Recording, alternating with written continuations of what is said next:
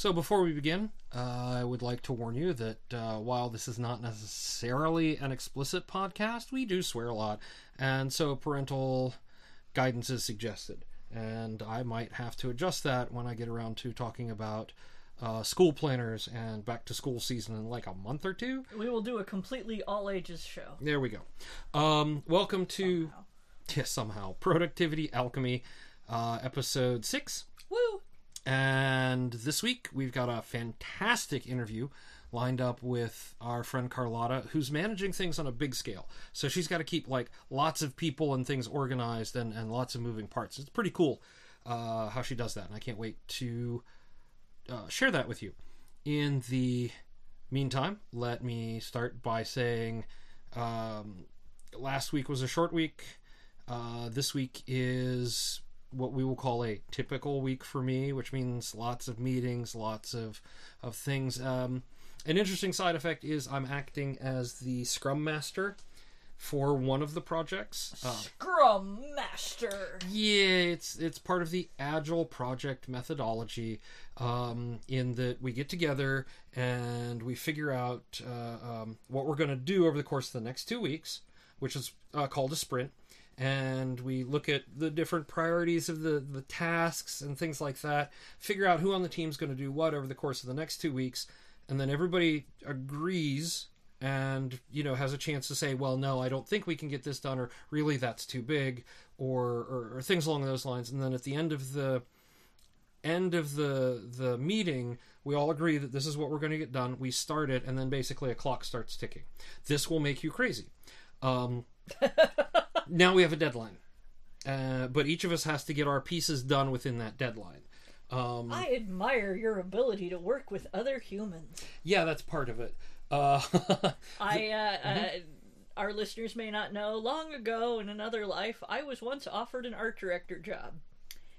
And I thought about it very seriously. That was the last time that I have ever been on the cusp of having a job that involved working with other humans. Yes. And barring a brief stint in an office supply or in an art supply store, because I needed to get out of the house more. Yeah, which is a different environment than an office or where there are deliverables or things like that. And I thought I would have to rely on other people to make deadlines, and then I thought I would end up doing all the art for every project so that it would get done.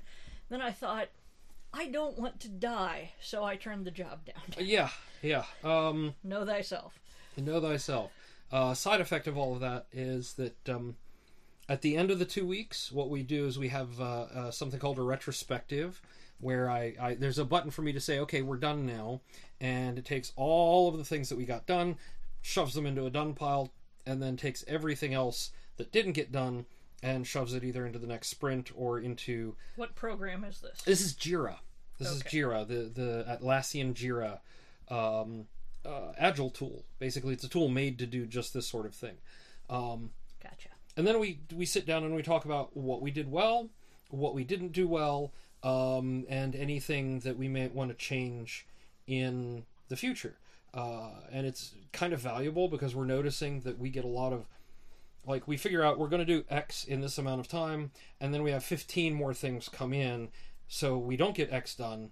We get maybe we've got 10 tickets, 10 items, 15 more come in, we've got 10 left over at the end of the 2 weeks, and we will have gotten done like pretty much half and half between the 15 that came in unexpectedly and the 10 we started out with. So it comes out as a break even, and that's really frustrating. Right, because it feels like you just treaded water. We're not going anywhere, yeah. So one of the things I've been doing is talking to the people who are giving us these tasks, who are driving a lot of this, about how can we reduce this? How can we plan better? And we're trying to plan around that so that we don't have these big gaps of, frankly, scope creep. Is what it is, where the scope of our 2 weeks, the what we're supposed to be working on suddenly branches out into other things. And it's a really good exercise to do both as a team and as yourself on a personal level, to occasionally go back and say, okay, what did I get done last month? I think I talked about this when I talked about switching over from June to July and doing sort of my review. How did I do last month? What am I planning to do this month? it's the same basic idea, except it's a personal evaluation. Like, did I get done what I wanted to get done? Yeah, actually I did. Did I get done the things I needed to get done? Yes. How do I feel about that? I feel like I accomplished a lot. But there'll be cases where I'm going to sit down and I'm going to go, no, I didn't get everything done. I missed. How does that make me feel? And that's just part of the process, and it's recommended often you do this in a much shorter cycle so that you have a weekly, a monthly, and a yearly review, and like just you, nobody else looking over it, just you and your personal self-assessment. The idea is so that you can get better at doing what you do. Seems like a lot of organization just to remember what I did. Well, I guess, okay, at the end of the year, I frequently will do a blog post that I'm like, this year, looking back, I accomplished X, Y, Z, published 3 books, wrote this much, cleared all this dirt, etc., and then right. I feel better about the year. But, okay, yeah, I can sort of see that. Yep. But then part of that is then saying, okay, what am I going to do next year? That becomes part of the planning process. Of course, for you, it's a lot different than for me. Yes. Yeah. So one of the unexpected things we had to do in this last week was we had to replace the microphone. Yes, that's true. So we're using a new piece of equipment. Apologies for any strangeness or extra noises. If you can hear water gurgling in the background, the toilet upstairs is filling wrong, and the microphone is now so sensitive it's picking up the pipes through the ceiling. I mean, the other microphone that I have for recording Hidden Almanac will pick that up too. Yes. But this one is much higher quality.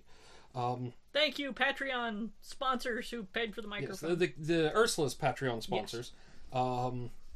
I am riding on the coattails. This is all about the Kevin and Ursula Eat Cheap and Hidden Almanac Patreon that paid for this microphone and all of the adapters we need to hook it up to the computer and stuff like that. You guys are awesome. It's okay.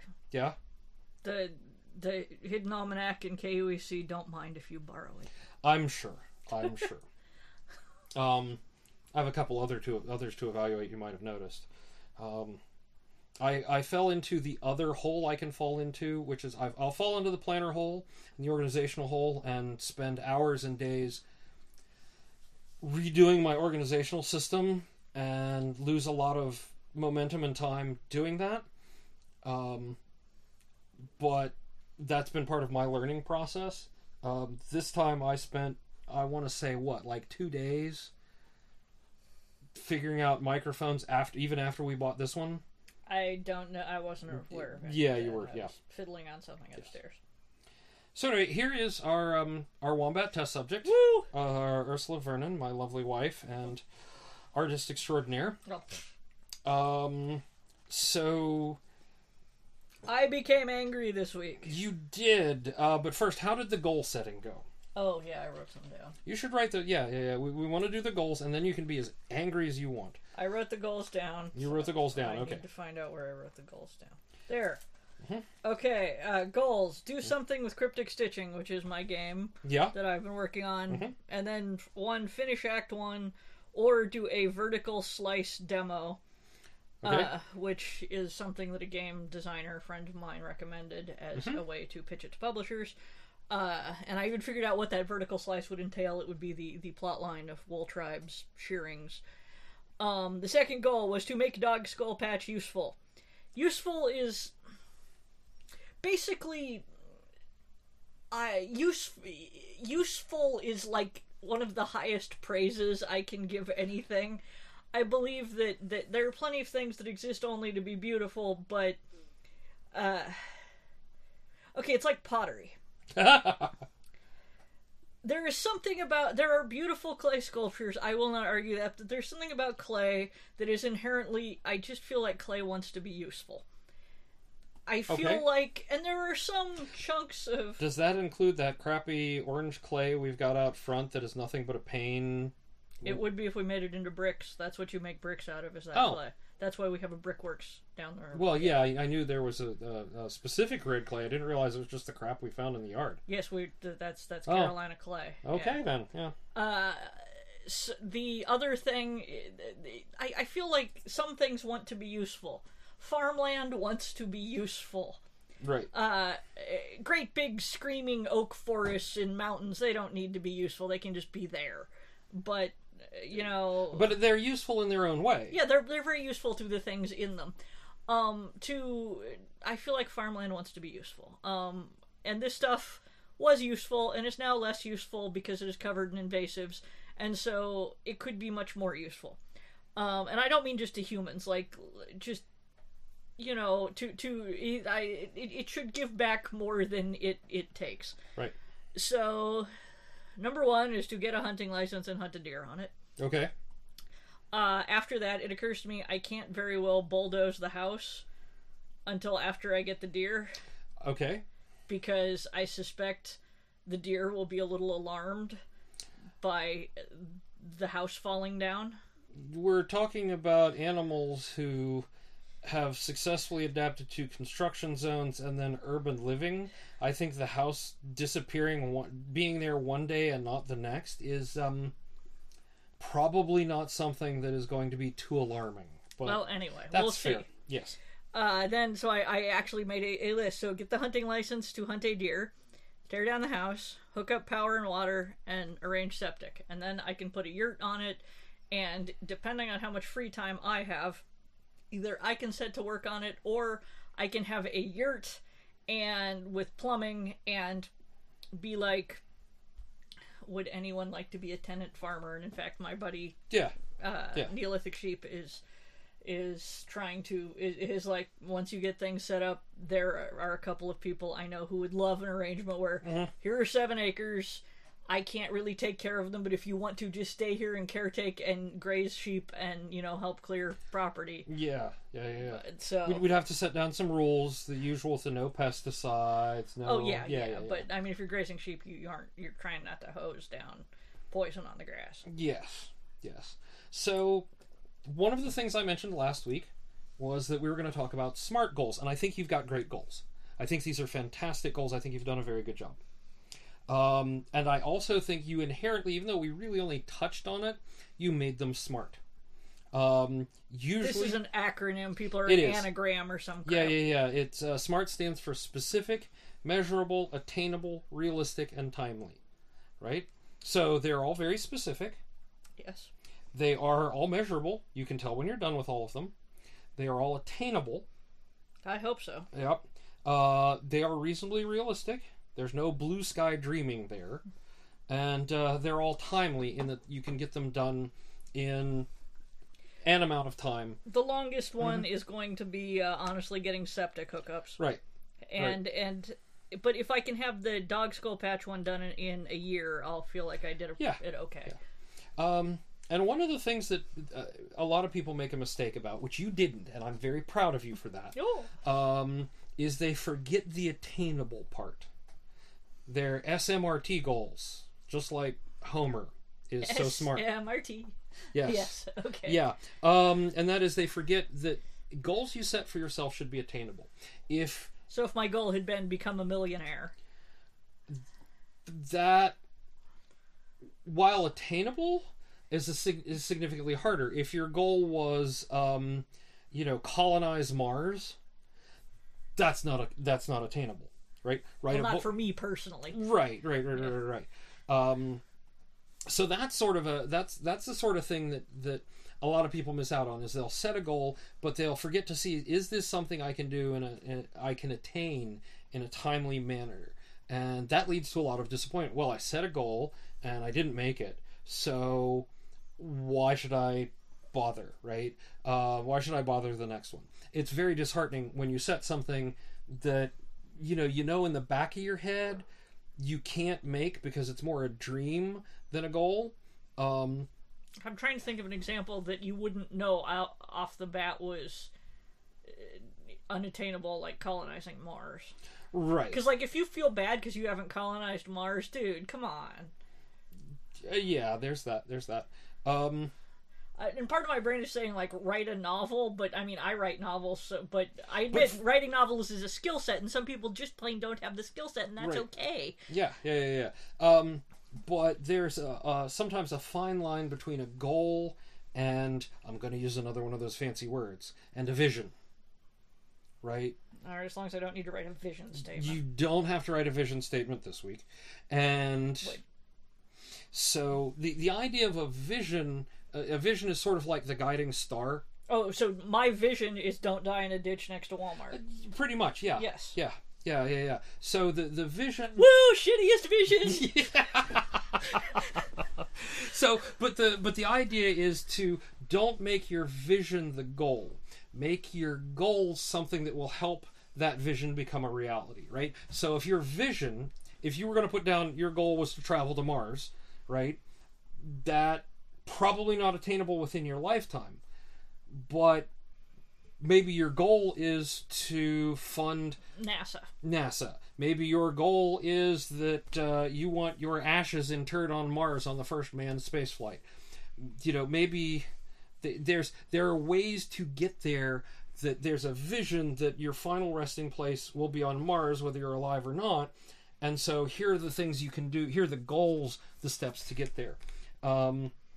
So actually my goals do fit into my vision of not dying in a ditch next to Walmart. Absolutely. Because I can now die in a ditch on Dog Skull Patch, or if I'm lucky, a yurt with plumbing. Well, even better, you've got the vision of making Dog Skull Patch useful. And these other goals here to hunt on it, to have everything hooked up, to build a yurt. Building a yurt is a goal. Yeah, I didn't want to overwhelm myself. Right, but then that will help you attain the vision of Dog Skull Patch being useful. So this is fantastic. You did a great job with this. I'm very impressed. Yay! Now can I be angry? Yes, absolutely. And let me preface, and yeah, you hear crinkling. That's because I have a plastic thing. We had gone out to we had gone out to look for the microphone, and yes, we wound up at Jerry's Artorama, and then we wound up at the Staples. There's a Staples next door, and while we were in there, we saw, hey, here are disc planner pages, and there were a whole bunch by Martha. There were a whole bunch of Office by Martha Stewart, different planner insert things. Now, I am not going to slam on Martha Stewart, as it happens. No. I think a lot of people slam on Martha Stewart, but she is an ice-cold businesswoman who has achieved an empire, and I respect evil in others when executed well. Yes, and in a lot of cases, outside of her financial dealings, I have to say, a lot of that empire falls into the not necessarily evil, but means well. Like, I like her cooking. I've found some good recipes from her. I do not like her decorating ideas, but they make a lot of people happy, which is really what she's after. And she's made a boatload of money doing it. I do not feel that making money is necessarily evil. Making money the way she did that got her sent to jail for a couple years, that's evil. But that's neither here nor there. Also, she totally treats her media escorts like shit, which I don't approve of. Oh, I do not approve of that. Okay. Yes. There, yes. They used to give out an award. The media escorts actually like... this is a... Okay, so let me clarify. A media escort is the person who's assigned by a bookstore or an event to go with or publisher to go with an author or voice actor, whoever. Or an actor or whoever, To basically make sure they are able to get what they need and go the places they need to go. It's basically a combination chauffeur and personal assistant kind of thing, although that makes it sound way ritzier than it is. Mostly it's, I know where we're going, I know what time you have to be there, can I get you water, can I get you food, the author is clearly panicking, let me talk to them, that sort of thing. And I've had the good, the bad, and the ugly. But and the one and let me be honest, the one that works with the authors here in Chapel Hill that we see all the time, she is fantastic. Yes, some of them are wonderful. Yes, I ran into her getting coffee before the Warren Ellis signing. Yes, you know, we saw her, I believe, before Scalzi's signing. You remember the face blindness? Well, yeah, of course. But anyway. That is one of the problems I actually wind up having tangentially, is that because of the face blindness, and if I'm on book tour, I will have a different one every single day because I'll be in a different city every day. I will rapidly lose track of who I am there with, and I am just like, please God, you know, and it's fine unless they fall into the school teacher archetype, and then I'm boned. But you should take like one of your pendants and say, please wear this pendant. I'm face blind. This will help me identify you. That's an amazingly good idea. Yeah, I just thought of it. I'm like, why wouldn't she do that? She'd be able to recognize. The only thing is if you had a spot where a lot of fans showed up and someone showed up with a matching pendant, but no, that's an amazing idea. And this way they get a nice. They will have fun memories because they'll get a present from you. Oh yeah. That's genius, dear. Okay, I'm doing that on the next one. Thank you. Yeah. Sorry. Yeah, I always just felt bad because I couldn't remember them. But anyway, it's and by the fourth or fifth day, I am so fried. Anyway, anyway, one of my hobbies is that I start asking people questions about what they do, and I will do the hobby. Okay, this is just a personality quirk, I guess. And I'm very bad at following the script for normal interactions with other people. Yeah. And so I do leave a trail of slightly traumatized people in my wake, although I try never to be mean. I'm just genuinely curious, and people don't expect you to be curious about things. And I didn't realize that media escorts frequently did not get people who asked about their job and what they did and who they were. I had this one lovely woman who was like, okay, your publicist says you're an introvert. And I was like, gonna try to like not make too much conversation with you because you might be fried, but you're like talking to me about horror movies, and I'm like, I'm not that much of an introvert. You know, you're interesting. She's like, okay, the last author I have sat in the back seat and wouldn't talk to me until she found out I had a degree from Vassar. Oh. And I'm like, whoa, what? Seriously? She's like, people are really snobby. Yeah. Anyway, so this is all getting off on a terrible tangent, but the point was there is, in fact, an organization that many media escorts will get together that I assume licenses or bonds them or something. I don't know all the details. And they used to have an annual dinner, and they used to have, they would give out the award that was like their equivalent of the Golden Razzie or whatever for the biggest pain in the ass, and then Martha Stewart ran it 3 years running, and they stopped giving it out. Did they stop giving it out, or did they just say she is now disqualified from the run? According to the nice guy in St. Louis, they just stopped doing it because Martha Stewart just won every time. Oh, yeah. So anyway, yeah, I don't approve of that. Kind of like Doctor Who and Game of Thrones on the Hugos. Yeah, the thing I really don't approve of, however, is this goddamn gardening thing. This is why we say PG-13, folks. By Office by Martha Stewart. Here is your gardening section so you can have a gardening insert. Plan and document garden activity. This is such bullshit. It is literally, it is like a whole bunch of pages of just the standard blank line stuff and then a frickin' hardiness zone chart. I don't need a hardiness zone chart in my planner. Even with climate change, it only changes every 5 years. I am an 8A. I will be an 8A for a long time. I don't need a chart so I can check every single day to see, yep, I still live in North Carolina in zone 8A. Furthermore, there's a glossary in case I need to look up on a daily basis what the word germination means, because I forgot the last time I looked it up. Germination is when a seed, germinates. It grows. Yes. And it sprouts. Has a chart of the names of tools. If I have to look up every single day what a hoe is, I do not need to be in the garden with a hoe. I am not qualified to own a hoe. Well, you didn't look like you were pimping me anyway. I was waiting for that. PG-13, folks. If you needed to look up what a trowel was called every single day, so you had the sheet in your planner, I do not think organization is the greatest challenge facing you at this time. So I'm not going to disagree with any of that. This had a whole lot of bullshit that was made by somebody who didn't actually garden. And just thought, oh, this is the sort of stuff gardeners like. No, what gardeners need... And then slap Martha Stewart's name on it and marketed it. And a graphic of a watering can. Yes. So you can have a picture of a watering can and a chart that names your hoe for you. Or your trowel. Don't start. That's fine.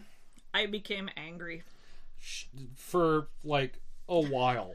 Like, she disappeared into the studio and there were angry noise. She comes downstairs, she storms and says, this is bullshit, throws it at me, and says, I'm going to make my own, and stomps off. So I have to get the thing back in the packaging and set it aside so that if she you can would rant like a about it. shitty Martha Stewart disc-bound gardening insert, please comment on this podcast where Kevin will give it away because I want it out of the house. Okay. It does include, let's see. I think I stuffed everything back in the package. It did 10 self-adhesive envelopes, 70 sticky dots, and a stencil ruler for drawing your garden plan. It has little wobbly, squiggly shapes, so you can. Then the big ones are supposed to be trees, and the small ones are shrubs. I can draw a wobbly, squiggly without a stencil. It's designed around junior-sized disc-bound notebooks. It's a half page, basically. Right. So there's that. And a whole bunch of, just lined paper. Yeah. Most of it is lined paper. But there's the gardening tips, which is the part she was yelling about, which probably aren't. There was the list of tools. 10 pages of gardening content. So this is a whole lot of... And this was like... $6. Okay, it was $6. Good. It was only $6. If it had been 10, I would have been really grumpy. Such bullshit. Anyway, I went and made my own, which was hard because PDFs. PDFs are difficult to work with sometimes. Well, the major problem was JPEGs I can do, and then I would try to transfer it into PDF, and it would suddenly change the sizes, and I'm like, no, I understand how actual size works. It would be like, no, we've just decided it's different, and I'm like, you are not allowed to decide that, and it eventually worked out that, apparently Photoshop thinks paper is bigger than Adobe Reader does. That's awkward. Since they're from the same company. Yeah, it was a little frustrating, not gonna lie. Yeah. But I eventually worked it out, so... Yeah. I made my own, and these include actual useful things. Like, I know the frickin' hardiness zone. What I want is a plant record for each plant. So, I have a box where I can put the name, and a little box next to it where I can put, the year, or perhaps a code if I was organized and had everything in a spreadsheet. I went and put everything in a spreadsheet. And then I have Are you well? No, I was depressed yesterday. So... That's fair. I had the type Is bean. it from working on the spreadsheet? No. Spreadsheets do that to me, too. No, Okay. it was from working on edits. Okay. So, for example, I have the Nez Perce bean, or I have the Nez Perce type bean, and then I have a box for the code, which I could put in if I want to. Source, Russ Crowe, who is a nice guy named Russ Crowe, who runs the Bean Collector's Window and is like a bean hobbyist. He sent me a bag of them. Planted on. I couldn't remember what day I planted on. And then I had boxes from seed, from starch, saved seed, and it was from seed. And then I had germination notes, which I had none. And then I had, listings of what the plant did, which... You have a little checklist here for whether it victory, whole lot of meh, died like a dog, I have made a terrible mistake, oh, I know, one or two we did that. That's the entry for the Carolina Reapers, isn't it? I'm not sure. And then there's where did this go? Because a lot of times you plant something and then you never find it Yeah, again. I noticed that the one bean tower we put up is, I can't tell one plant from the other because it's just a green tower. There's a metal thing under there. Oh, my brutalist bean trellis, yes. Yes. Yes, it was a cup holder. Yeah. Like a commercial. Like a display for cups from a store or something. Now it is just a wall of greenery. And then I have a section that determines whether you will use in the future. Always grow this. Try this one again. Let somebody else grow this. And special, which I assume is where you just write fuck. PG-13, folks. But then it is two-sided, and on the other thing, there's a spot where, again, name, box, where you could put an image if you were, super inclined to put an image. I'm not just going to draw a picture of a yellow bean in there unless I get really bored. But I could, if I wanted to, print one and paste it in case I was worried I would never recognize the bean again. And the beans you grow are pretty unique. I try. So, but it would still be awesome to flip over the Trail of Tears page, and there's, a picture of a whole bunch of Trail of Tears beans, yes. Right? And then I have the location that I planted it, along the wire mesh, and notes, did not water, still prolific, harvest white, darkens to tan when dry. That is an important note because I kept harvesting all these white beans and I was confused, and then they turned sort of golden yellow once they dried, and I was like, oh, those are the Nez Perce. I didn't just underwater the white potato bean. And then there's a small angry chicken with a trowel. Because chicken. I designed these things, and I should really like sell them in my Etsy shop or something. But and it would be really smart if I had set them up to sell before we did this segment, because then I could be like, and if you want to purchase this, you could go there. But I haven't actually set it up because I have to give it my bank information, and I'm like, oh god, I have to go look up routing numbers. So at some point, you may be able to buy those in my Etsy shop, but not today. Yep. Anyway. And it has no hardiness zones because fuck that noise. Because if you live in a zone and you're gardening, you should look that up in advance, and you don't need to unless you're straddling a line and you literally can walk across the property line. And even then, you know that. You don't need to have the entire map of the continental U.S. in your planner so that, if you want to check what the hardiness zone in Fargo is on a whim, you can do that out in the garden with your planner. This is a valuable waste of real estate. Or a waste of valuable real estate. Or a waste of trees. If you want this waste of trees, please comment on this episode. If we haven't turned you off with our rage. Well, yeah, there's that. It does have a lot of liney pages. It does have a lot of blank pages, and if I get a whole bunch of comments that say no, I'm just going to throw out the gardening glossary and keep the blank pages for myself, because let's face it, we can all use more blank lined paper. Probably, yeah. Okay. So we don't have to print out more blank lined paper. That's sort of my thought. Do I have to do something for next week now? The only thing you really have wrapped around for next week is to keep up with your planner. We'll talk more next week about goal progress, because you've got some things, and maybe we'll talk about breaking goals down into tasks. Okay. Because that is something that Today's Wednesday, right? Today is Wednesday. Oh, thank God. Yep. I was afraid I lost a day there. Actually, let me back up. There is something for you to do. Put a gold star on Monday. Monday I kicked ass and you took kicked names. ass and took names on Monday. No. Tuesday I laid in bed and ate cinnamon gummy bears in despair. Well, you had a rough day. But you still got the two things you had written down for Tuesday done. No, I didn't. I only got one. I had to move the other one down. I didn't actually get... I checked that off because I got them done today. The bag Etsy thing. But right. I did get the check illumination notes, and that's why I wasn't fetal and it's okay, because things I'm going to go ahead because you've done pretty good today. And that's one of the things that can happen, right? You have something on your list and it derails your entire day. Don't feel bad when that happens. I often have things on my to-do list that, like, it looks like it's going to be easy, or it's going to take very little time, and then it turns out that I've just, I have to cross the Mines of Moria by myself with a Balrog in the middle, and nothing else gets done because I'm busy dodging orcs and Balrogs. Yeah, I hate it when that happens. Yeah. Fucking Balrogs, man. I mean, that's... How do they work? Well, they're big and they're fiery, and Morgoth... I know! Okay, yes! It's shadow and flame! Do not Tolkien-splain to me! You asked! It was rhetorical. Anyway, I try not... I will look at something and go, I didn't get everything done I needed to do, but as long as I've got a mitigating factor, right? If it's, I didn't get anything done I needed to do because I sat on my butt and played Tetris all day, which I don't do. More likely 2 dots. That's my big addiction right now. I have a better idea. What's that? I am writing down mope like a boss on Tuesday, and I'm checking it off, because I moped like a boss. You did. You certainly did. And we did... Can I get a blue star? You can get a blue star. That deserves a blue star. That deserves a blue star, sure. Yeah. But, I try not to... I try not to... Where's Tuesday? There's Tuesday. Yes. I try very hard when something outside of my control interferes with what I want to get done. I try very hard not to beat myself up over it. It's difficult. This is why I'm medicated. This is why I have my Zoloft, is because... I am broken in a couple of places, and sometimes I will get into the shame spiral from, this is 3 days, I didn't get that one thing done that I've been meaning to do, and I'm a horrible person. No, stop. Time out. Right? I broke my brain. I burned out a couple of years ago. We'll talk about that on a couple of years ago, almost a decade ago now. A little over a decade. And we'll talk about that on a later episode, because I really want to dig into burnout. Like Burnout Month. It's a big, horrible topic. It's useful to phrase your failure like I just wrote, I moped like a boss. Yeah.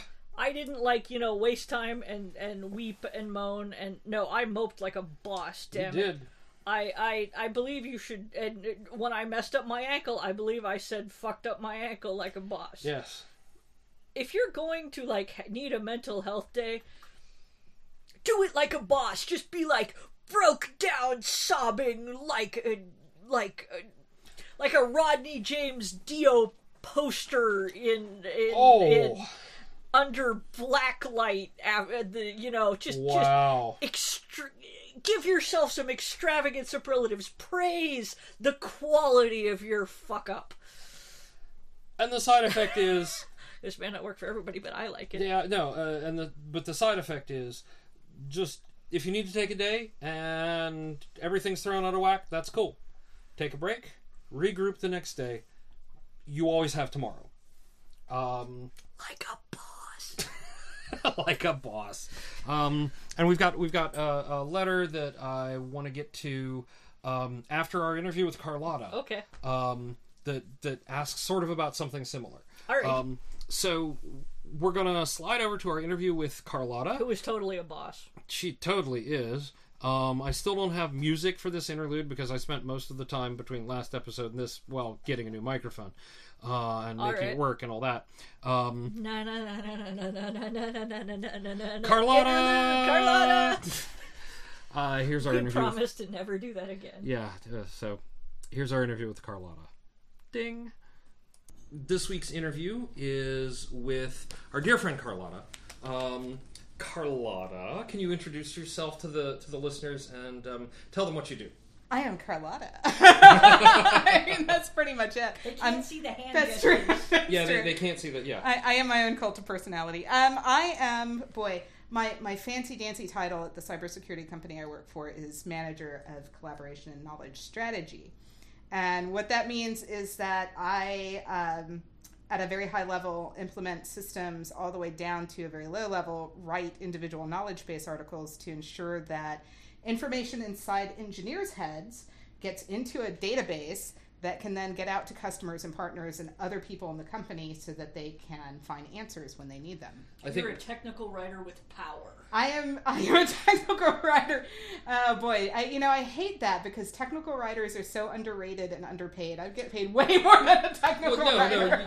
The way I always power comes. Yeah, it's you translate between geek and not geek. Yes, in a lot of ways. I like to say I make engineers sound as smart as they really are. That's fair. Yeah, right. Yeah. So they've got information that they can have their head, or they can give me the information. They can't have both their head and the information. That's reasonable.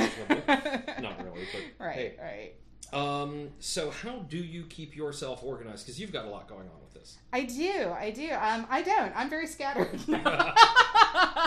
I keep other people far more organized than myself, honestly. Actually, that's not true. I live in an Excel worksheet. Really? And every tab is a different weekly meeting. Okay. Right? One tab is my content sync. One tab is my one-on-one with my boss. One tab is my my weekly sync with my tech writer in Ireland. Yeah, mm-hmm. And in each of those, I have the date, whatever we discussed, an action that's needed from me, and any results of that action. And it's all completely driven through. I just work well in a spreadsheet. That's that's fine. Yeah. You are the first person I've talked to so far that is basically Excel driven. Yeah. I'm used to having PMs doing their full project management. Right. In Excel, it drives me a little crazy. But not really tracking your personal stuff in it. Right. So that's nifty. Yeah, Excel for project management. I was a project manager for a little while, and I was apparently exceedingly good at it, but I kind of hated every moment of it because it's hurting a lot of cats. And I can see where Excel is exceedingly painful as a project management tool, and I would not use it that way myself. But in terms of task lists, I've tried task lists, I've tried planners, I've tried Evernote, I've tried OneNote, I've tried all kinds of Mac apps and phone apps and everything, and I just keep coming back to Excel. I've just accepted that my brain works like a spreadsheet. And when I did my master's at Columbia, it was the same thing. I would take all of my notes in Excel, and every chapter would have a row, and the major themes would each have a column. And I could lay out all of my notes very quickly that way. It would take me forever to do the readings because I'm taking these copious amounts of notes while I'm doing it. But I could write a paper in 45 minutes because it was pretty much already written in the notes. You're a wizard, Carlota. I can't. I could not do that in Excel. That's something. Yeah. I live in a matrix. Everything. Wow. I dream in words, right? Like my actual dreams are nothing but text on a page, text on a screen, text floating in outer space, pitch black, people talking to me. But at the same time, I apparently have kind of an odd mathematical mind, and I can lay words and concepts out in a grid that, in a way that nobody else I've met will do. Wow, that's wicked cool.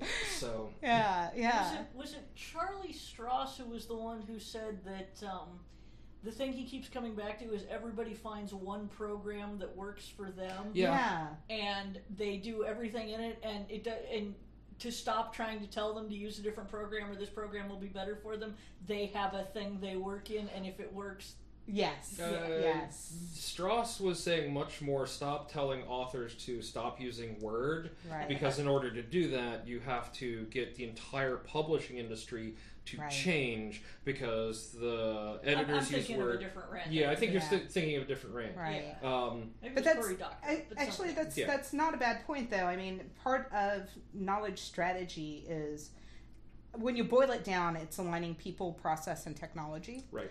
And what I have found is that people try to lead with the technology. We threw a wiki out there. People will come and fill in the wiki. And then that doesn't work, right? Because you're not taking into account how people work and what they're doing. So I'm fighting that. I've fought that battle at every company. Mm-hmm. I'm fighting that battle at my company now. I fight it on and off. I mean, I live in an environment where the engineers and operations, the team I work with, kind of live and breathe in Jira and Confluence, but the customer support people all work, and the sales people work in Salesforce, and then we've got this whole other thing where IT and marketing and all these guys, they're over in SharePoint, and there's like an annual attempt to join it all together or say, no, this is the strategy and we're all just going to use this one thing, and it never works. No, and it never will work because the needs are very different. Marketing, legal, HR, they need SharePoint. They don't need to, they're producing a lot of authoritative documentation, right? The engineers are doing lots of bug tickets, they're doing lots of one-off information. Wikis work better. Their minds map to a wiki, whereas it does not map to SharePoint or a content management system.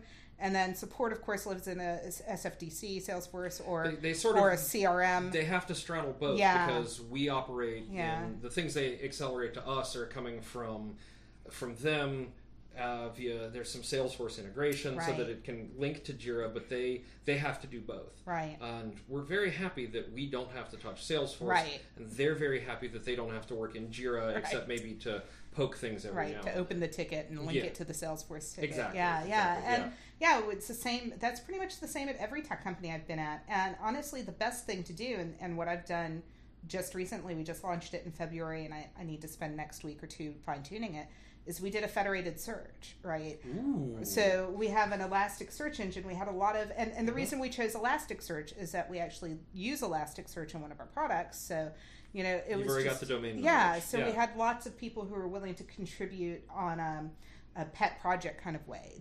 This was a 2-year kind of grassroots movement. And finally, the IT group gave us servers, and we went for it. And basically, it searches all of the case summaries in the Salesforce support tickets. It searches all of the knowledge base articles. It searches the internal community, the external community, the Jira bugs. So you can go to one place and find all of the information. That's right. Yeah. So that's really what you really need to make it work across the board is federated search. But I am very big on decentralization, because teams are going to work the way that teams work, and whatever makes them the most productive is what we want. And if that means we have 3 different systems, then we have 3 different systems, right? Yeah. So and then the federated search is the glue that holds it all together. Exactly. So what habits or systems are important to you? I think we already touched that Excel is important to you. Yeah. But are there any habits that go with that, or are there any other systems that interface that really make your day go smoother? Honestly, we have a system that I hate, to be honest, so I'm not going to name it. I don't want to promote them. They got sold for $460 million a few weeks ago, and I was quite pissed about it, honestly. I'm like, I can make a better product than this. I need to get off my butt and start my own company. But basically... I'll design your logo. Yeah, but it's a forums, a community platform, right? Okay. And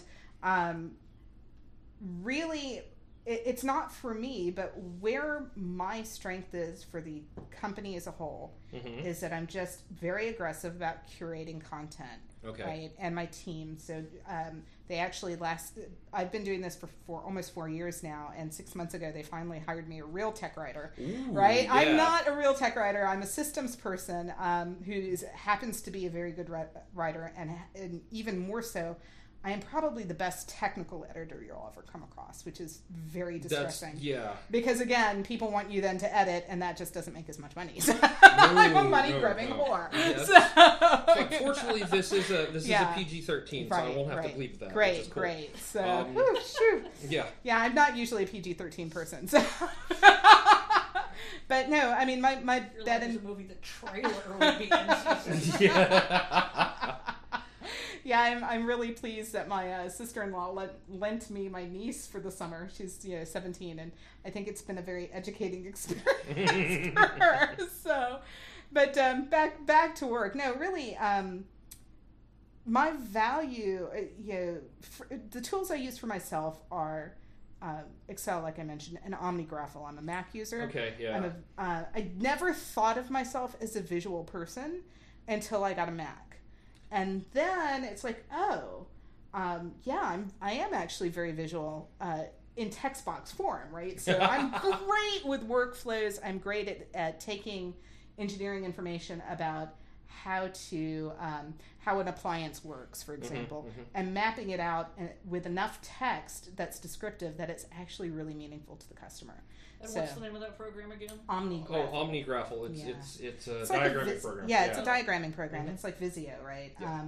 And I just very natively live in spreadsheets and diagrams, apparently, which is not something I would have ever guessed 5-10 years ago. Have you tried mind mapping then? I have, but mind mapping is, and even like word maps, it's not. I'm almost too linear for that, right? Okay. I need the what comes first. I need to know what order it happens in, and if it happens concurrently, I need to know that, and I need to know where the relationships and the interfaces are. I mean, especially in a tech support situation, right? All of your issues are, let's say, your hairiest and most difficult issues are at the interfaces between two subsystems. Yes. Right? Oh, so, I'm aware. Yeah, so a mind map doesn't map that out well, right? That's very true. Yeah, so you almost have to, it's like taking apart a car. You have all of the individual systems, the drivetrain, the fuel, all of the air intake and all of that, right? And then you have to map those directly to symptoms, right? So that you can work your way backwards, so that when you get a symptom, you can go backwards and do the troubleshooting. And you know about rebuilding a car in that way because that's one of your hobbies. Yes, I do. And I'm terrible with electrical systems. In fact, my lovely little Mazda 323 GTX outside, which was running when I moved into this house not 6 months ago, suddenly just doesn't want to start, and it's getting fuel, and now it's down to the electrical system, which means there's probably 80 million relays for me to check, right? So, but it's the same concept, is that if I can narrow it down, I can start fixing it, and it's very true, especially with just work your way backwards through the system.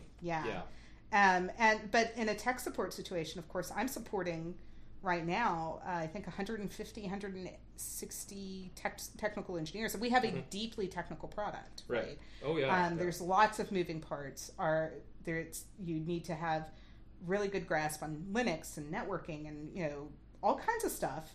And so our tier 1 is a notch above your average tech support tier 1.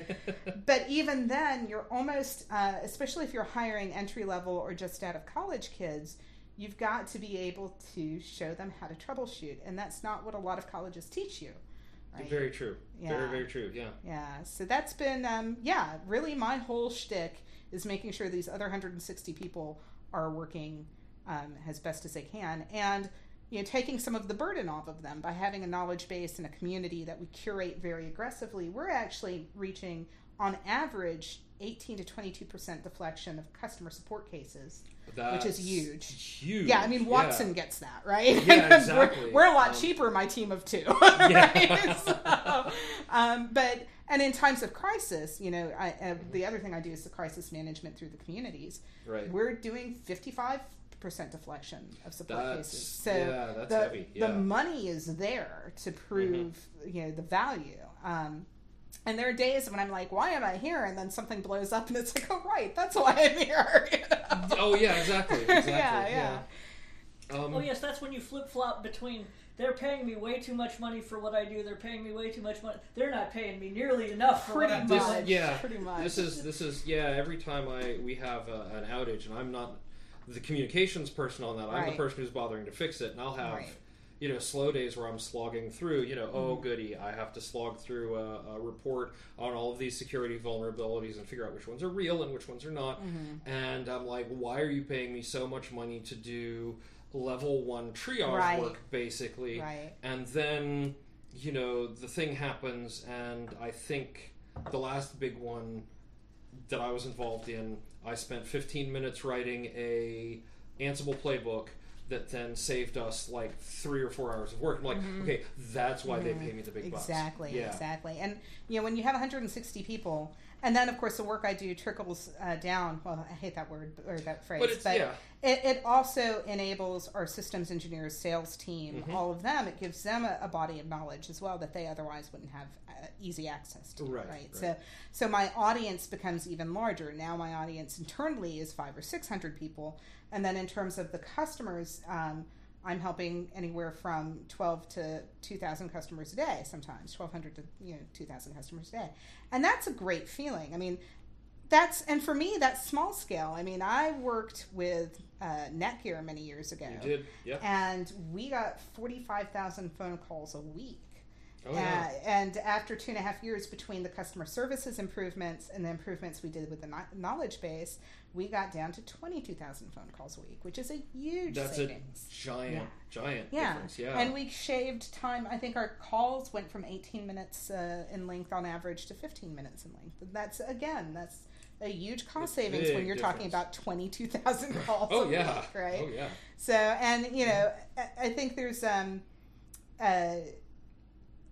a huge potential kind of that people don't realize that everyone wants to be the rock star, but if you're the guy that's out there just, shoveling the dirt, you're clearing the path and you're making it easier. Right? No one wants to shovel the dirt. That is a big problem in the IT industry. Absolutely. And we need more people shoveling the dirt. And not so many people going, well, I can shovel this dirt faster by building a different kind of backhoe. Right. We have a perfectly good backhoe. Right. Yeah. And there's also a certain amount of, it's not sexy. Knowledge management isn't sexy. I happen to be really good at it, and I really get a kick out of it, and I really enjoy it. But even with the Elasticsearch server that we rolled out, my boss thanked the developer and literally said to me, you didn't code it, you didn't develop it. You don't deserve recognition for that project. And I'm like, I designed it, and I spent 2 years getting it off the ground. How do I not get recognition for that? Yeah. So it's a really not sexy job. It's no. Yeah.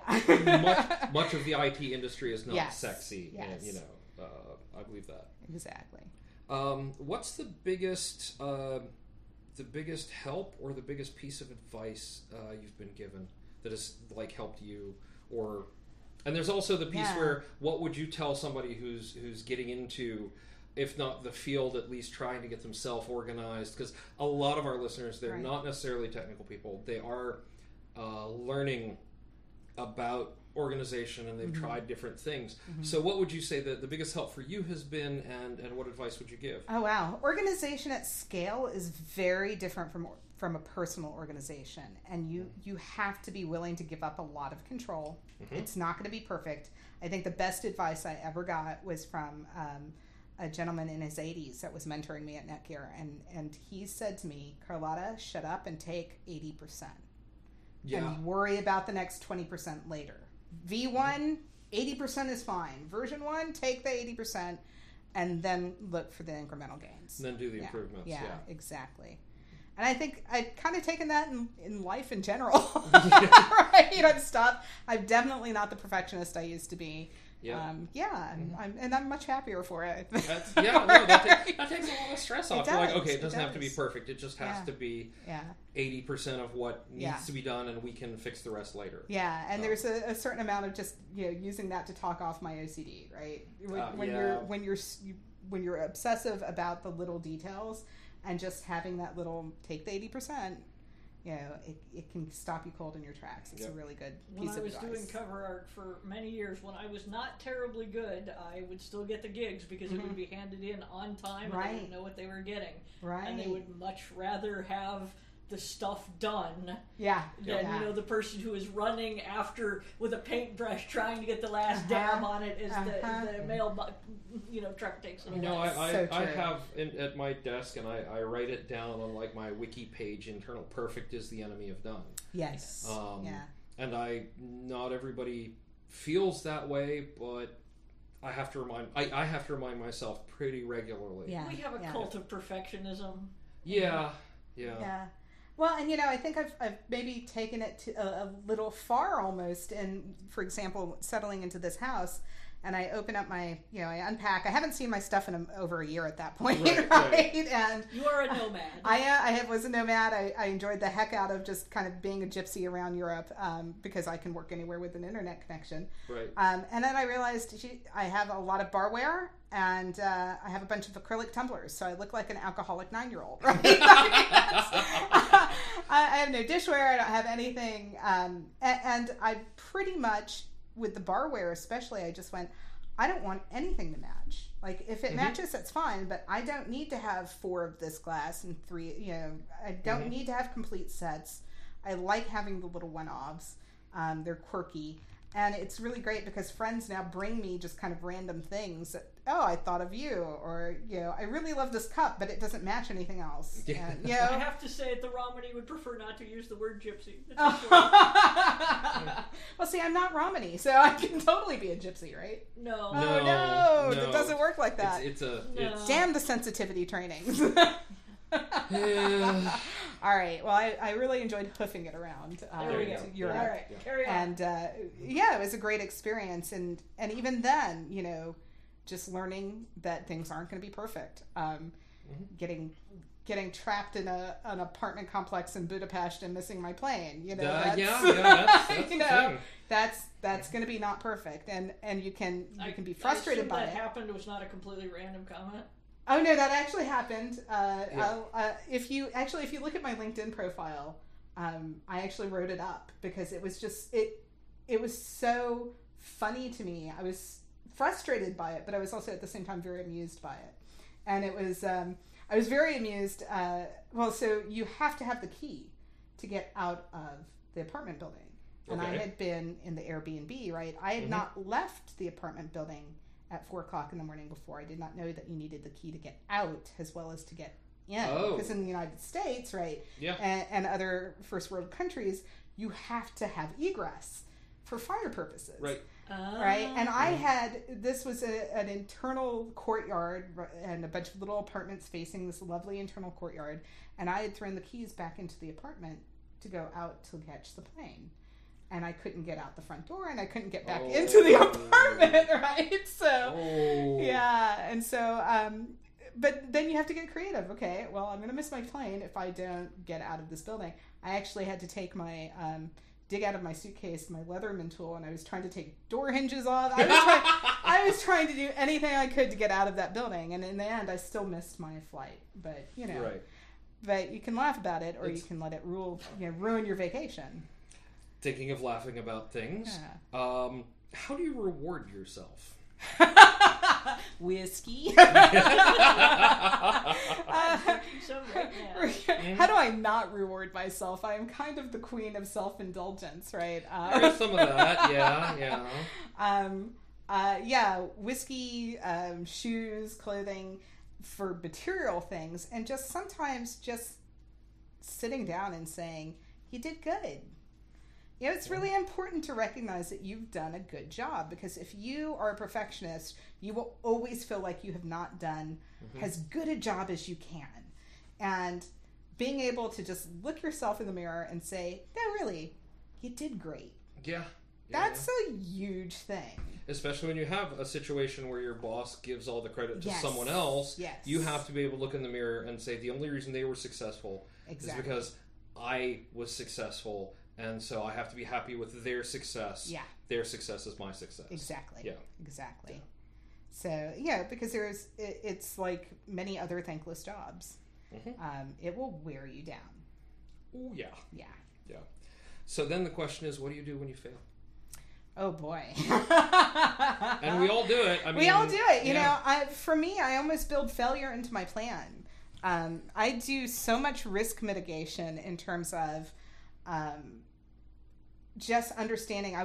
Again, this is where those diagrams come in handy. Right. It's like, okay, and you just plan for the failure. And so there comes a point where I don't think I've ever failed to the point where a project did not get done at all, right? Okay. I have failed to the point where it's like, okay, we're going to have to go to plan number 3A, right? You know, or 7C. You know, Yeah. It's I again just plan for it.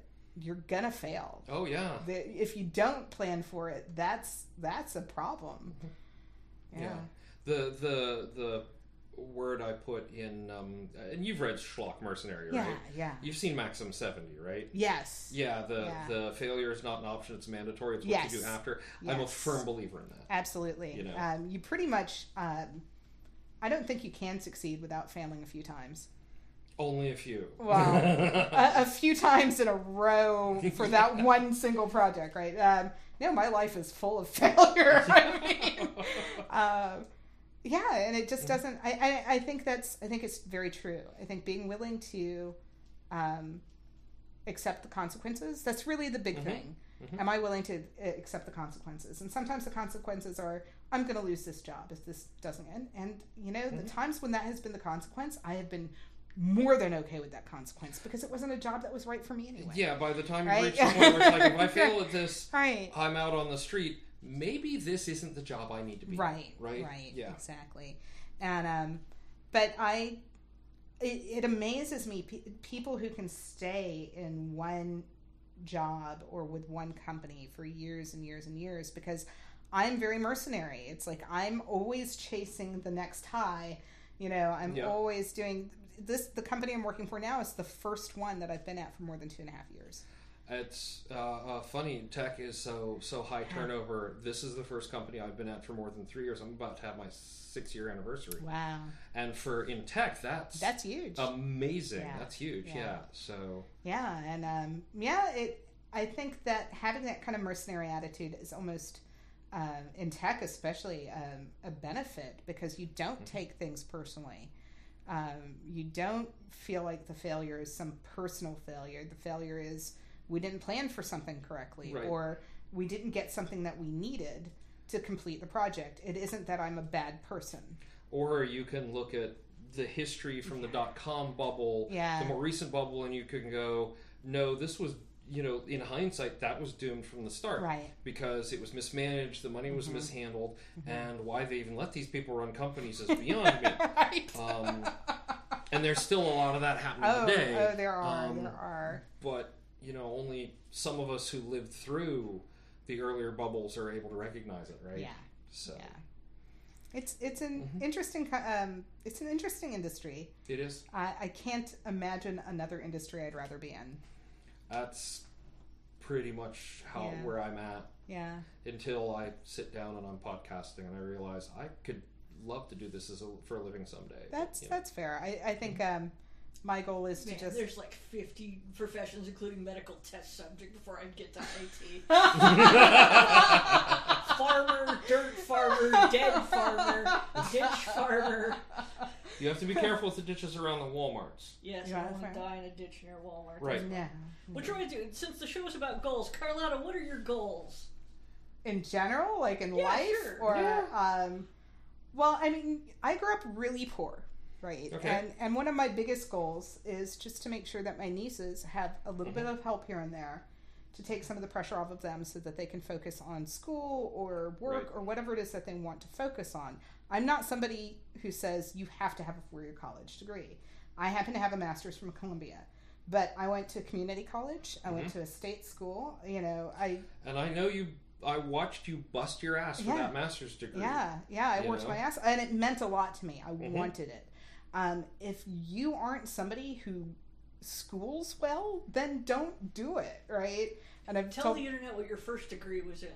My first degree was in textile chemistry, dyes and finishes. Right? You're talking to a person who has succeeded in IT despite having nothing more than a high school diploma. Exactly. Right? So and you know, my favorite VP at my work, the grand poobah of support, is he no college degree.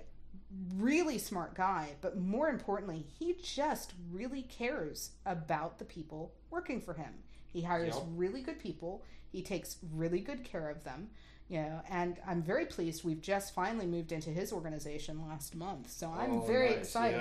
Yeah. So hopefully my boss will get a little more clued in, being mentored by the grand poobah, but we'll find out. Well, But at least that guy at least says thank you. You know, it's amazing what a thank you will get you in the world. It's so much. Yeah, so but much, especially in this industry. Yeah. Yeah, I mean, my goal is to just not be poor again, and that's right.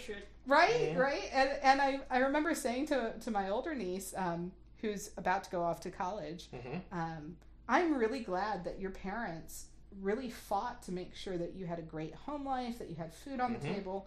That's great. I mean, that's fantastic. But, you know, hunger is a really good motivator. You find out what you want when you're hungry, you know. So, No, when you can't afford toilet paper, the world narrows to a beautiful starkness it does. that I wish to never experience again. Exactly. So I learned really quick when I'm staring at $2 and my choice, you know, to get me food for the rest of the week. How much ramen can that buy? And do I splurge and get a loaf of bread to go with it for 99 cents? But you know, I mean, that's. Yeah. Ideally, however, we would not have to grow up making such choices. Right. Yeah, I mean, so I'm a big old socialist for that reason. I think that if you take care of people, you free them to do very good things. And I wouldn't work for a company if I didn't need health care.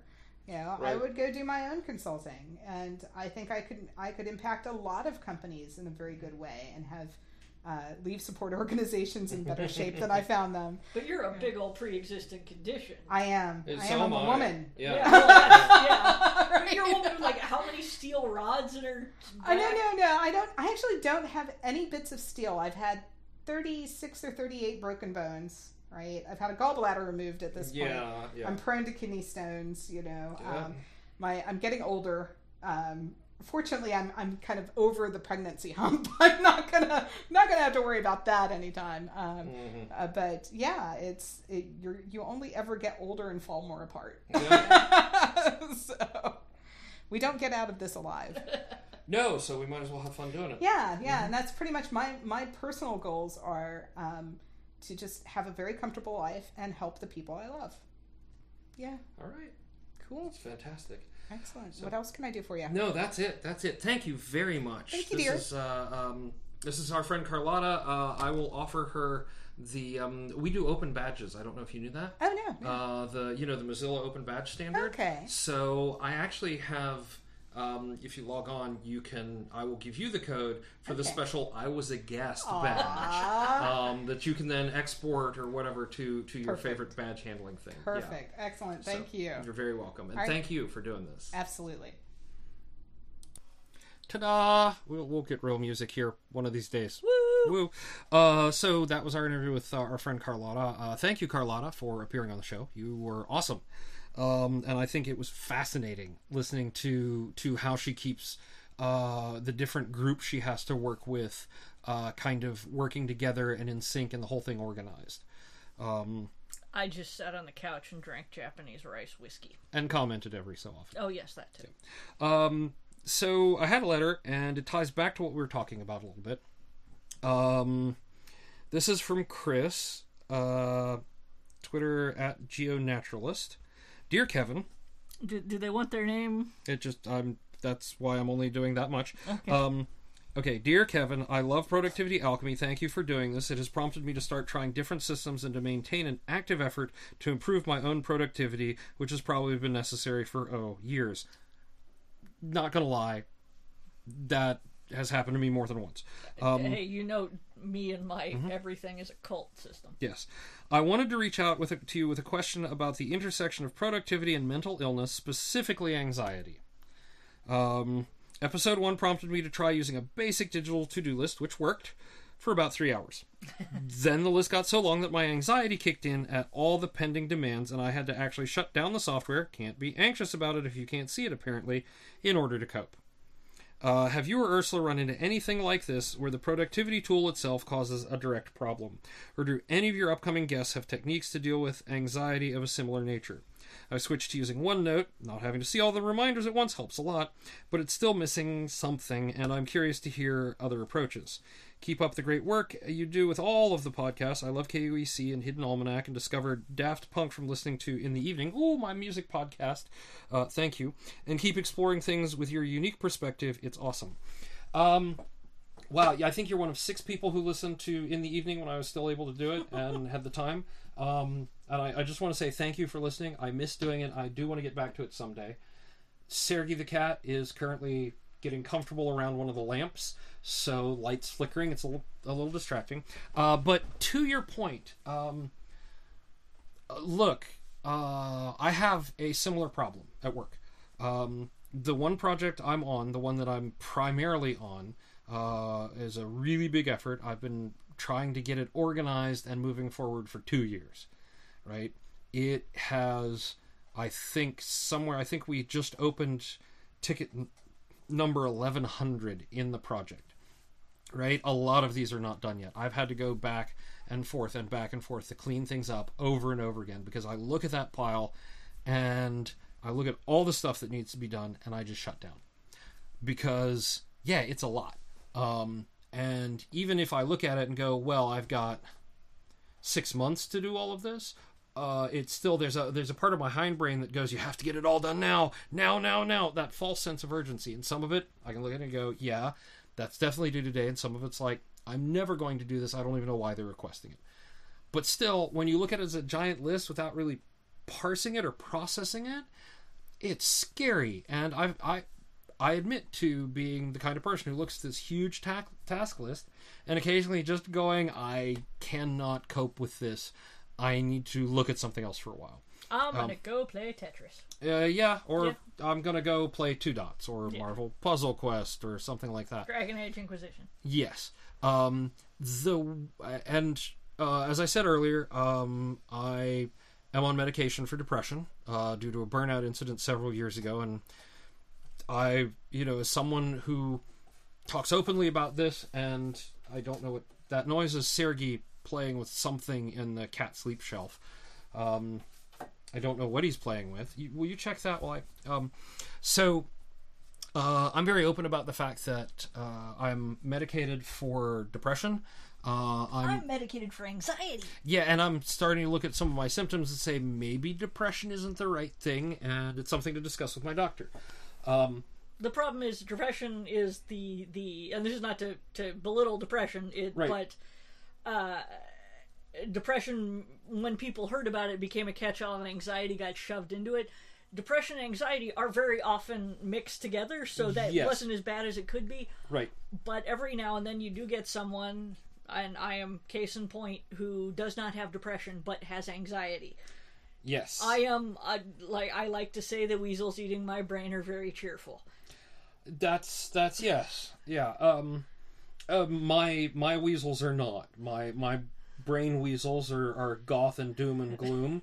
Well, yes. I go into but that's the thing. I go into the shame spiral. There's all this work to do, and I'm not getting it done, and so I just can't deal with this. But then I'm not getting it done, and why am I not getting it done? Because I need to get it done, and that just builds and compounds and builds and compounds, and I end up eventually breaking and. I don't know, losing my job, weeping in the parking lot, waiting to pick up my kids, and getting medication. And again, I still don't actually know if that is depression, but this is take my armchair psychology degree. But this was 2005. No, that's so fine. Yeah. My brief stint where I did have depression was a lot of I can't eat and I can't get out of bed. Right. I can't do anything without sobbing, whereas. And my coping mechanisms when I had depression were basically curl in fetal position, sleep, and sob. Whereas with anxiety, my coping mechanisms for everything is terrible is work harder, start 5 new projects, because otherwise I'll die in a ditch outside of Walmart. Right. So, But the solution... We're getting sidetracked. Right, we're getting sidetracked. The solution to the difficulty with looking at the list and freaking out about the list is kind of exactly what you've done. And that is, don't have a giant list with everything on it. One of the things I like about a weekly planner is I only have to put in, as I'm filling it out or whatever, I only put in the things that have to be done on a certain day, and I only do 1 week at a time. And if you're doing it digitally, also would and this might not work, but would collapsible tabs work? Well, that's one of the things that OneNote gives you. OneNote lets you basically space out pages and set due dates on different. Basically, OneNote looks and acts like this planner, only completely digital. Tabs are top, but you can add pages to each of the sections. You can do it like you can do a page a day, you can do a page a week, and it's a really good digital alternative to the paper planners that you and I are using. I may have to look into it. Yes, and it's free for Mac, free for Windows. Because I would like a digital version to a certain extent. Right. Yeah. And I'll show you some of the neat tricks I know about it with templates so that you can do page layouts like that and have it pre-populated. I can do some cool things in OneNote. We'll have to talk about that on a show, but But the idea is that, and it's very similar to what we do with our 2-week planning, is we look at everything we need to do and we say, okay, there's no way we can possibly get all this done right now. So let's pick the things that we're going to get done in a very finite amount of time. Here are the 25 things that absolutely positively have to be done in the next 2 weeks. 25 sounds like a huge number, but if you're one person, I mean, right. Kevin has a team of how many? There's 4 or 5 of us. I think I've got 6 people working on this particular 2-week stretch, maybe 7, because we've gone outside the team on a couple things. But that's the thing, I've got a bigger team. So it may be, for you personally, it's here are the 5 things I absolutely positively need to do this week. And here's the days that I need to do them on. And then the rest are on a dated list or, are sitting on the big monthly calendar with where they need to be done. And you just forget about them until the end of the week. Or until somebody comes in and says, hey, I need this other thing done. Maybe you have to rejuggle there. But part of the idea is to eat the elephant. And this is a horrible metaphor, I know. But it is one that is used so commonly, and I think pretty much everybody understands it. How do you eat an elephant? You eat it one bite at a time. But you don't eat an elephant by sitting down and just in front of an elephant and hitting it with a spoon. You chop it up first. You chop it up into smaller pieces that you can take on one at a time. It should be said, when I do a Hamster Princess book or one of the other kids' books, I have to do 150 illustrations per book. Right. And if I had like a checklist with all 150 illustrations on it and I checked them off when they were done, I would run screaming into the night and you would never see me again. Because she would be dead in the ditch by the Walmart where the car hit her. Yeah. Because just the sight of 150 file names, I would die. But so what I do is I mark all of the I have the whole manuscript in front of me. I mark in like red the things that aren't done yet, and then I just go through, and when they're done, I mark them the same as the rest of the manuscript so that I don't see them when I scroll through. And then I just, when I finish a file, I save that into a new thing, and there's like one completed illustration. but by the end there's like 140. But what I'm looking at when it's a really long list is the really long list I have done. Right. So not the really long list of things you have to do. Maybe it would be helpful to have a have done list. And that's something You can look at it and go, hot damn, I am a badass. There is a OneNote add-in. I think there's a macro for it in the One-tastic macro set, which I know works on Windows. I don't know about Mac. But it's a whole bunch of macros you can add on to OneNote to do funky things. And I think one of them will collect all of your to-do items, the ones that you've already marked off, and will create a list of all the things you've done. So that's a way to look at it from, okay, not just here's all the things I have to do, but look at all the things I did. Yeah. When we look at our team, when we do our, like I was talking earlier, we do our retrospective where we go over all the tasks we had assigned, the tasks that came in, and what we actually got done. I make sure to say, look at all the things we got done. You know, we started with 10, we ended up with 35 needing to be done. We did 25 of those. So don't feel bad that we have 10 undone, so we broke even. Look at everything we got done, because this is all the stuff, the crap that came in and derailed us from getting those last 10 things done. The other thing that, and this may be a crazy writer idea, and you can tell me I'm nuts, but have you considered like doing a rough draft of your to-do list? Because the thing is, when you write a first draft, you're supposed to just blort everything out on the page that you can possibly think of, and the kitchen sink, and then you go through and you edit things. So maybe you just need a first draft of your to-do list, and that's not the important one, but you've just written down everything in the room. Then you go and edit that and pull out other things you actually need. And that's something kind of... That's assuming you could look at it again, which, of course. Yeah, and that follows a lot of David Allen's Getting Things Done methodology, which is... God, I've invented a cult. Nope. You have reinvented a cult. You have sidestepped into something that already exists. But one of the things he says is collect everything. And he calls this your inbox. From back in the days when you did paper inboxes, a lot of people use email, or if they're using something like OneNote, they have a save to OneNote button and it goes to a default page called inbox, whatever. So you collect everything and then you sort it, right? And yeah, there might be a pile of stuff, but you take that time twice a day maybe to sort all of those things you've saved that need to be done or need to be filed away that you might want to reference later, but there's no action that needs to be done. And we'll do a whole show on getting things done. It is a fascinating process. I want to do a show on OneNote now. This sounds fabulous. I've been writing stuff down like a chump, and you've seen what my handwriting looks like. You'll notice that despite all of the software I've used, I'm writing things down like a chump too. So, but the end result is... Yeah, but you're one of those people who writes poetry longhand. Not in years. The point is... When you do that draft, that collection of all the things you need to do, just think of it like that. It's a collection. Don't look at it as, oh God, I have to get all of this done now. I know that's hard for me too, but to just say, okay, I have this big list, so I'm going to take the first 10, and I'm going to just take everything beneath that first 10, and I'm going to shove it off to the next page. So today, I'm going to deal with these 10, whether it's schedule them, get them done, whatever. I'm going to do these 10 things. Next day, flip the page, take the next 10, and just spread it out. Or take 2, or take 10 a week. Or yeah, whatever is a manageable level, right? Because my days vary so much between ticket work and meetings I have to take and appointments and things like that. I look forward to my Fridays. Friday is the day that I only have 2 things I need to do. And the first is like my morning meeting with the East Coast team. We do one every morning. And then it's like 15 minutes long. And then record KUEC. Those are the only 2 things I have to do on Friday.